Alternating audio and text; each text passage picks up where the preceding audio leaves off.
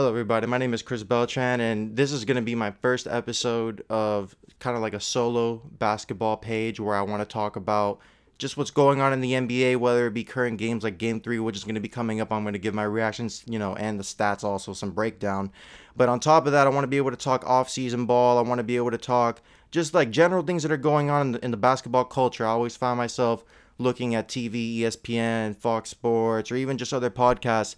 And, sometimes I find myself agreeing or disagreeing with people's takes, but I always feel like I myself have an opinion to bring. In my experience, I'm graduating college right now this upcoming December, but I've interviewed people like Pat Riley before. I've also had experience working with other people in the Heat organization. So that's just one thing that for my, personal experience, I feel like I've been able to, be around people and speak to people who know the game to a certain extent. And myself, if I'm going to introduce myself, I've been a lifelong basketball fan. It's my number one sport. If you listen to my podcast, the Heavily Contested Podcast with Chris Beltran and Matt Molina on YouTube, Spotify, and Apple Podcasts, you'll see that if there's a sport that I really have been most passionate about in my life, it's that one. It's gotten me through the most. It's just something that from the time I was a kid, I love playing it. I was always around it, consuming it, reading stats and all these different things. So just naturally, I've always been gravitating toward the game and wanting to talk to people who really know it the best. But with that said, I want to dive into a Game 3 recap from last night of the NBA Finals. The Miami Heat cut the 2-0 deficit they had against the Lakers to 2-1. They did it without Dragic and Bam Adebayo. That right there, on the Heavily Contested Podcast, before this game, I was really looking at it like, I don't know how we're going to do this. I was afraid it was going to be a sweep. So I went somewhere along those lines. But you know what? This team really did, they lit a fire. I'm really impressed with the way they played last night. They won 115-104. And, in watching the game, I really agree with JJ Redick when he says this is the best game he's ever seen Jimmy Butler play. Now, Jimmy, he's been solid these finals, and especially with the people that he has out, arguably the two most important players outside of him on the team. I find Jimmy to have stepped up. He's showing himself to be a facilitator. He's grown so much from the time with the Bulls.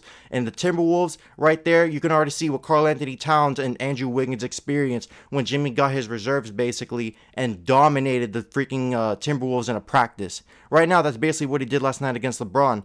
And, Jimmy told LeBron, you're in trouble. But that's something that he said in reference to something LeBron said in the first quarter. But anyways, you know why I said he was in trouble? Because Jimmy dropped 40 points, a 40-piece triple-double, and that was 11 rebounds, 13 assists to go with that, along with 2 steals and 2 blocks with a plus 20 plus minus. And for anybody that may be listening, plus minus kind of like determines how many points the team, like, it's a net rating. So, like, when you're on the floor, the team scores this amount of points, and then if, like, let's say the other team scores, if the Lakers scored 2 more points, it would have been plus 18 instead. So that shows that there's a lot of great stuff going on with Jimmy Butler as far as his impact on the floor. And I saw a tweet from Mark Spears from ESPN where he gave a crazy piece of info on just how good Jimmy was. So ESPN got this from Live Sports Bureau.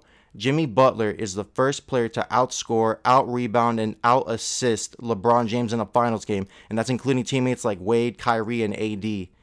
This was just a solid performance where Jimmy Butler really proved himself to be a star. You can see why he came here. Without any of his guys, the 2 main guys, he was able to pull it together. And hey, this is also a credit to the people around him. Despite Hero and Robinson combining to shoot 10 of 30 from the field in Game 3 and also 5 of 17 from 3, the Heat were able to keep the Lakers to 43% shooting, which is down from the 51% they had in Game 2.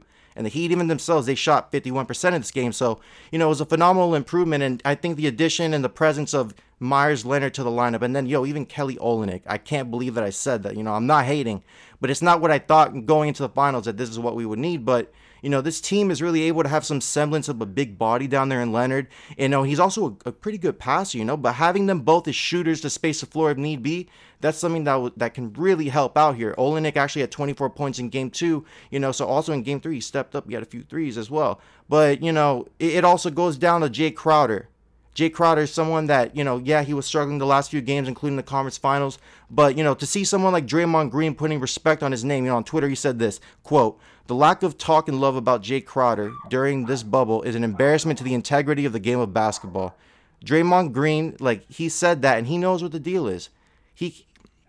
He's saying what everybody that is an actual, basketball fan that's been watching Jay Crowder for some time can say. And listen, people were calling me crazy when I was saying trade Justice Winslow. And look, I couldn't predict what we would trade Justice Winslow for. But look, That Iggy trade that also brought Solomon Hill and Crowder, that was absolutely huge right there.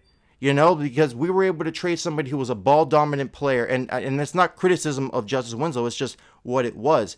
He got turned into a point guard, yes, by Eric Spoelstra, but he was someone that required the ball to make something happen. So in trading for 3 players who can play defense, spread the floor, and also be consistent with experience, I think that was a hell of a move. So Jay Crowder, listen, all this postseason, he's been known for hitting that right wing 3. That is his thing. He's also been a great defender for us, solid on the floor when we need him. So I think those guys all together, they did a great job. And also for the Heat, I'm not trying to talk about the Heat so much, but it really was a great performance. They won the turnover battle, which was impressive. The Lakers turned the ball over 19 times to Miami's 12, and 8 of those turnovers came from LeBron James himself.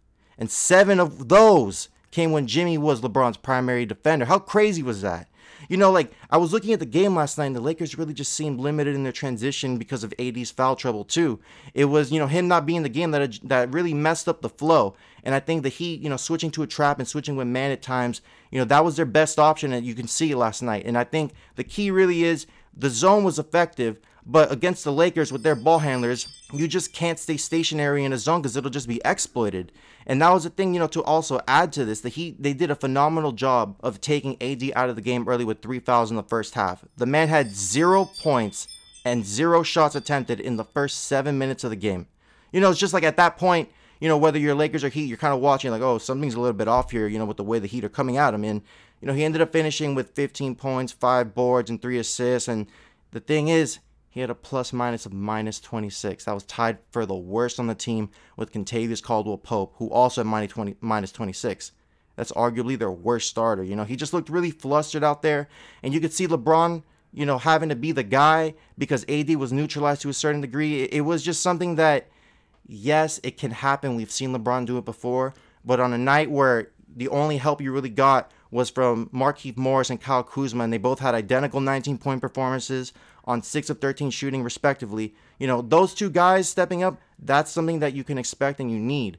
But at the same time, the rest of the team, they struggled to shoot the ball. They shot a very poor percentage, about 43%, like I said earlier. They also shot like 30-something% from 3-point range, but the low 30s. So in general, the Heat were able to really neutralize everything that was going on with the Lakers last night. LeBron looked really flustered, and I think going into Game 4, it's interesting to see what Bam Adebayo does moving forward. Because personally, when I was, watching toward the end of the game, I'm like, it makes sense for Bam to come back if the Heat were to win. If the Heat lost Game 3 and they were down 3-0, just shut Bam down for the year and we'll come back next year. But right now, there's something going on here.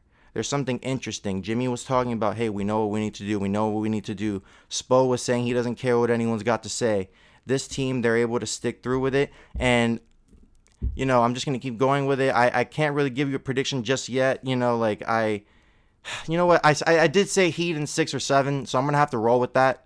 I am going to roll with that. But that was my initial pick, and then I overreacted completely. So I'm going to go back to it. I'm not going to be one of those hot button people. That's just what I'm going to do. I'm going to go down with the ship. I'm going to ride a Heat Nation. I'm a Heat fan from Miami. So, yeah, I'm going to call it a day on this episode. I'm not sure just quite yet what to call this or anything like that, but if you could just like, rate, subscribe, all these different things, spread the word, that would be phenomenal. Thank you for listening, and stay tuned for more. I'm going to try to put out things more consistently.